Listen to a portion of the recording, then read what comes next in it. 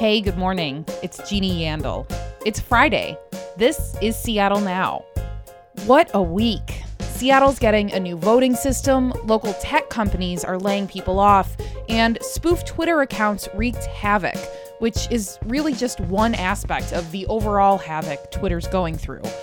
We'll get into all that with Jodi Ann Burey and Andrew Walsh, but first, let's get you caught up. Workers at more than 100 Starbucks stores in 25 states picketed yesterday. The labor action coincided with Red Cup Day, the day the company gives out branded Starbucks cups to customers who buy something qualifying. The strike, workers say, is over Starbucks' attempt to, quote, bully a union effort out of existence. The chair of the Washington State Democratic Party is in hot water after allegedly threatening other Democrats over the Secretary of State race. Axios reports Tina Podlodowski threatened to withhold funds to Democrats who either endorsed the nonpartisan Secretary of State candidate or agreed to meet with her. State Rep Joe Fitzgibbon said Podlodowski made these threats several times before the election. Podlodowski denied making threats in an interview with Axios in October. And if you're looking to add a canine to your family, now might be the time. The Humane Society of Tacoma and Pierce County is waiving adoption fees for adult dogs during the month of November. The shelter's in need of extra space because of an increase in canine upper respiratory illness. Seattle Now can confirm that the approximately 30 dogs available for adoption are very cute. Welcome to the end of a cold, sunny week in Seattle, a beautifully sunny week. I've really been enjoying the sunshine, but of course, the rain is coming back tomorrow, just in time for Thanksgiving. Shout out this week, by the way, to Senator Patty Murray, who will now be third in line if anything happens to the president. Also to Julio Rodriguez, the American League Rookie of the Year. And while we're giving out shout out to Jodi Ann Burey. She's a speaker, writer, and author of the forthcoming book, Authentic. Hi, Jodi Ann. Hello. And shout out to Andrew Walsh. He's the co-host of the podcast Too Beautiful to Live. Hi, Andrew. Hey, not to brag, but I also wrote a book of Mad Libs this summer, if anybody's interested in it. Jodi Ann, are you writing Mad Libs as well, or are your aspirations somewhat higher? I will say this. I don't know any better way to describe racism in the workplace than Mad Libs. Ooh. Just insert words? Maybe that's what people's diversity, equity, and inclusion policies sound like. Just insert words here. Oh my God, now I want to change the entire format of this conversation, but I'm going to stick to the job I'm supposed to do here. So we got a clearer sort of answer this week on potential changes to Seattle's voting system.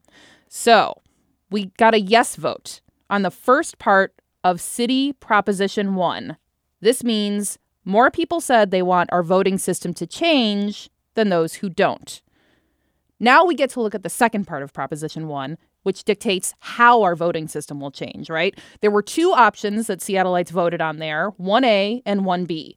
1A was approval voting, which is losing big time, to 1B, which is ranked choice voting. But I have to say that I followed this issue pretty closely. I actually edited a couple of things about this for my job, and I still, when reading the ballot, found what I was reading very confusing. Jodi Ann, I wonder if I'm alone there or if some people just guessed when they were voting. Maybe they skipped voting altogether on Prop 1 because they found it confusing. What was your experience like with that? I quite enjoyed the question. I think it brought me back to kind of AP political science where it's like, this is democracy and we get to share our vote on these random obscure things about our lives, you know? And I was like, oh yeah, I do have a voice in like how we vote. And so I think the idea of it was really cool to me to just be able to lend my voice.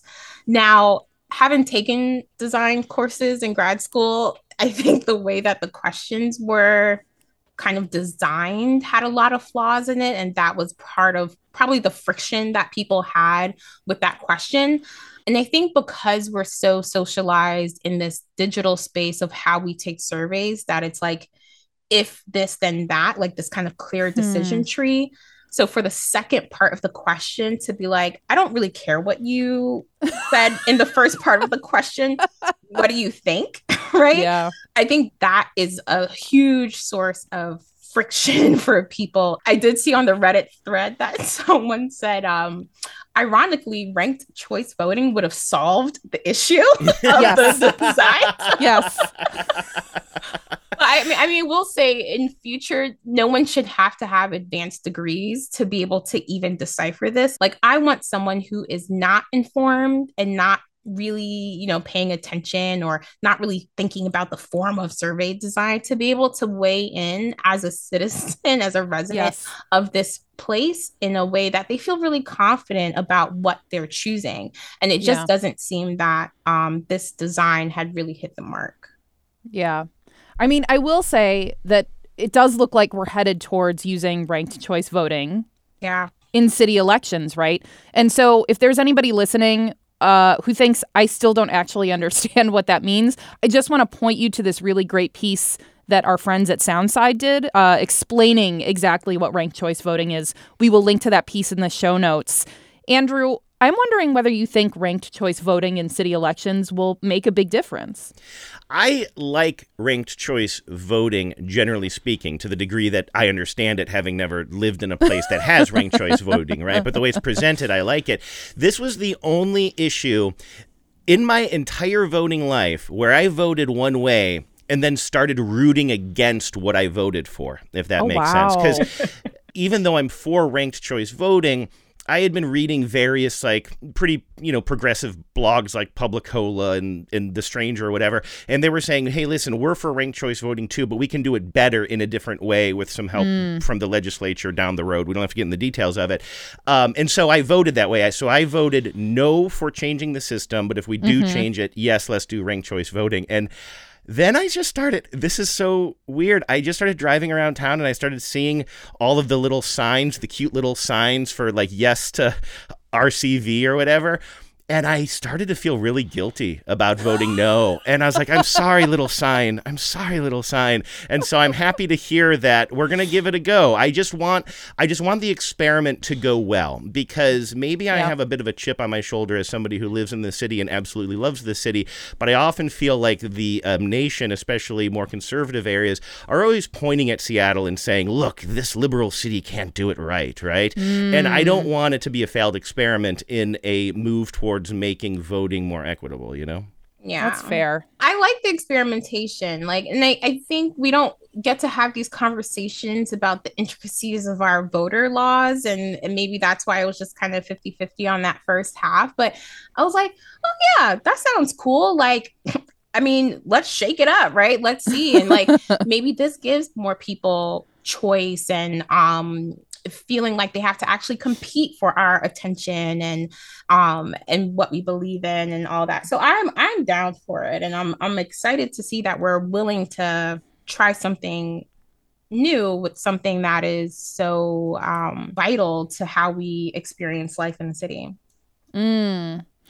Well, let's move on to another story this week that also arguably sort of defines who we are as a city, which is the tech industry here. There have been some big layoffs in tech announced recently. Amazon is cutting 10,000 jobs. Likely a lot of those will be in the Seattle area. 700 local Meta employees were laid off this week. And OfferUp, which is the app that helps you sell your stuff, is cutting 19% of its workforce. And Andrew, I think a lot of people might be wondering how much of an oh crap moment this is for our local economy. What's your feeling on that? Is this like a harbinger of economic doom for us? Well, as an economist... Yes, just kidding. Economist and Mad Lib author Andrew Walsh. What's your thought on this? I'm actually an ill-informed podcaster, but thank you for asking. I have the same question as you do, and I was trying to read up on this as much as possible this week. It sort of seems like a lot of real economists are saying that there seems to be more of a divide between the tech sector this time and the rest of the economy. It sounds like there are other sectors of the economy that are still hiring, and if not hiring, at least really trying to hold on to their employees. So luckily, it doesn't seem right now like this is another 2001.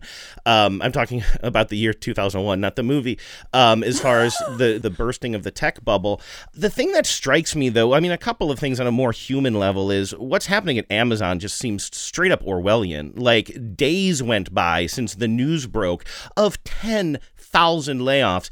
Days went by, 48 hours at least, I think, before anybody in a leadership position at the company itself actually communicated with the employees as to what was going on. And layoff situations they're a part of life, and they're always scary, and I don't think there's ever the perfect way to do it. But this just sounds terrible. And then for Amazon, of course, they finally release an official statement from their HR department or something, and it just was like, well, of course our employees are priority number one or whatever. Oh, You're just boy. like, are you serious? Is this a Dilbert cartoon? Like, what are you even, like, would you even have to say those words? That is so just untrue, the way that you've on record have treated your employees. So I feel bad for everybody who went through that. That's a really good point. Jody Ann, you're nodding along as Andrew's talking. What are you thinking about this? Well, I think to the earlier point about Mad Libs of like company communications, we can write the script for a lot of these companies in this process. And I think for a lot of people who have gone through that in the tech sector and other sectors of that they've worked in, like, we know that what they say is not actually what's happening within the company and how people are experiencing it.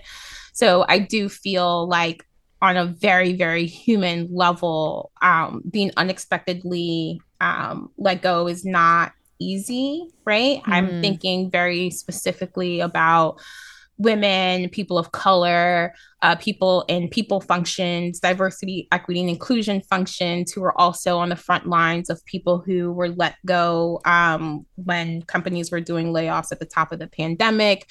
I'm thinking about people who are pregnant, people who have disabilities, people who maybe just recently disclosed a disability or particular family challenge, particularly in the tech sector. I'm thinking about folks who rely on these tech companies for their visas and the way that they support their families. So I think on a very human level, there is a population of folks that I am worried about that we don't think of when we think about the tech industry, right? There are a lot of people who are impacted by this who are underrepresented, marginalized, and who might be particularly or uniquely vulnerable in the workforce and stuff like that. And so I'm thinking about the like individual human impact. And then when you scale out, I mean, it's a whole different narrative of kind of what this means in terms of the economy and tech and Seattle and all of that I'm sure we'll get into.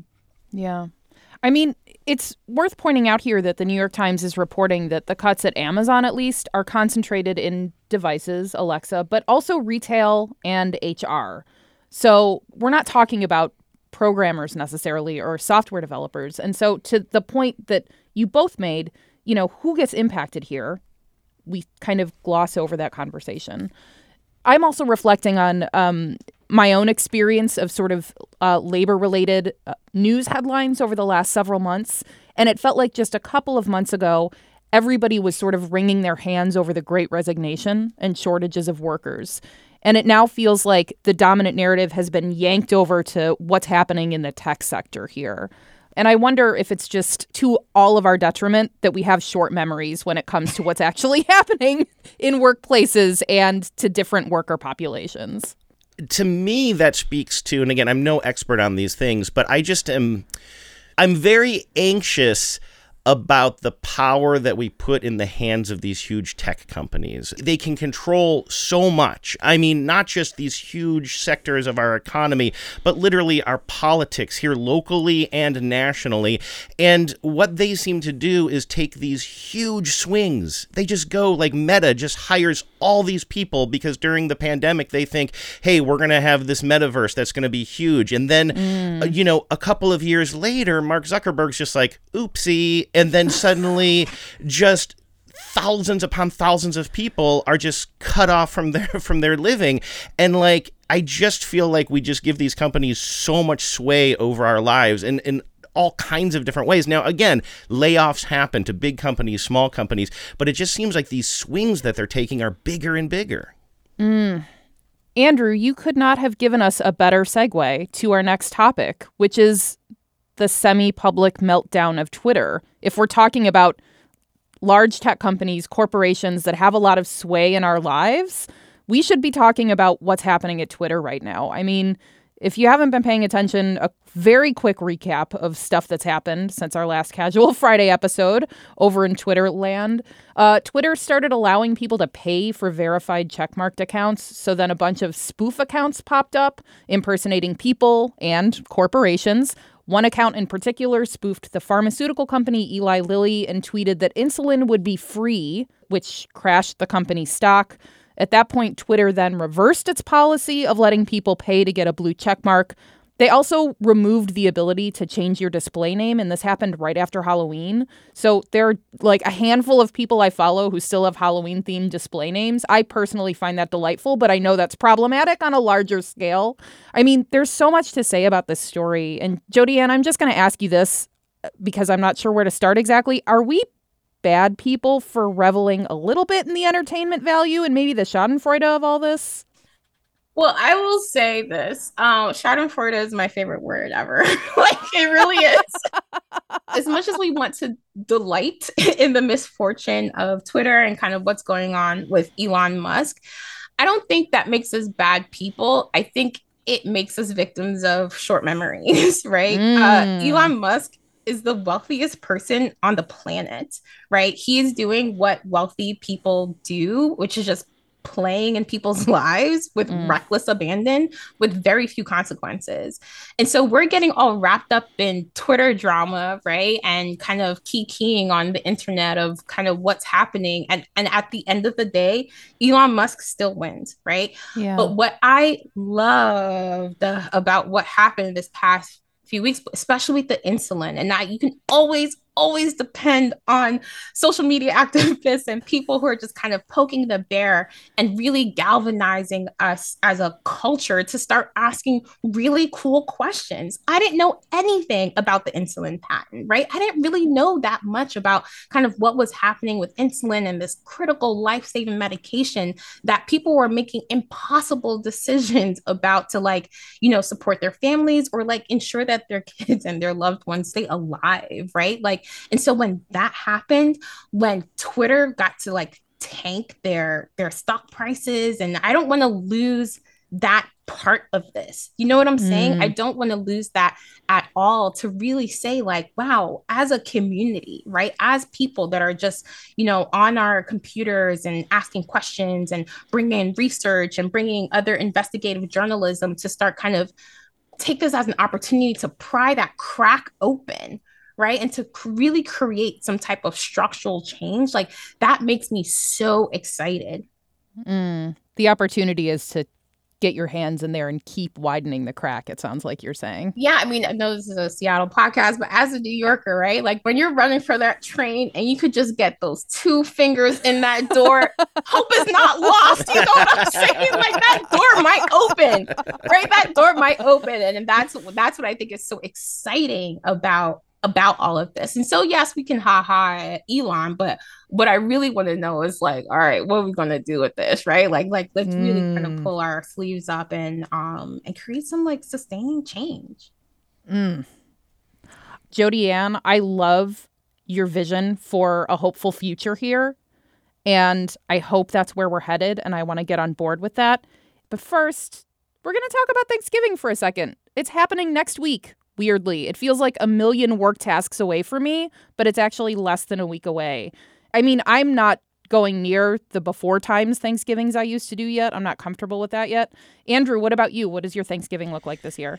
Yeah, we are having family visiting from out of town for the first time in a long time. My partner's mom and sister are going to be coming over here, and I can't remember the last time we've had a Thanksgiving. I mean, clearly it was pre-pandemic. So, yeah, I think it's going to be about 4 or 5 of us, and it's going to be nice and warm and cozy, and I do love that part of the season. I'm going to try to not ruin the Brussels sprouts this year. And I always try to say the extra S in Brussels sprouts. I don't know why it's important, but I feel like it is. Okay. Well, good job. Thank you. You did it. You pulled it off. Jody Ann, what about you? What are you going to do for Thanksgiving? I will probably be writing this book.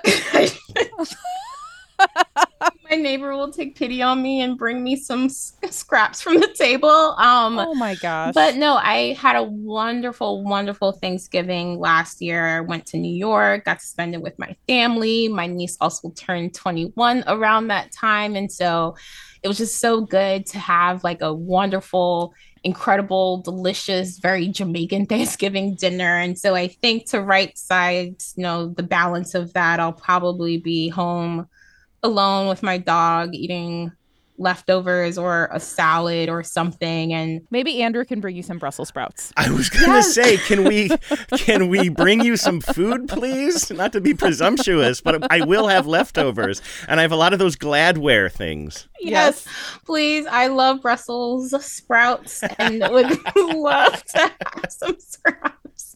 Oh my gosh. I love a Casual Friday episode that also turns into a meal train. I'm very pro this whole situation. Thank you both so much for talking with me today, by the way. Jodi Ann Burey is an author, speaker, and writer. Her book, Authentic, is coming out next year. And Andrew Walsh is the co-host of the podcast, Too Beautiful to Live. Thank you both so much. Thank you. Thank you. Have a great weekend, everybody. Thanks for listening to Seattle Now. Claire McGrain produced today's show. Matt Jorgensen does our theme music. Seattle Now and KUOW Public Radio are members of the NPR network. It's an independent coalition of public media podcasters. You can find more shows in the network wherever you get your podcasts. I'm Jeannie Yandel. See you Monday.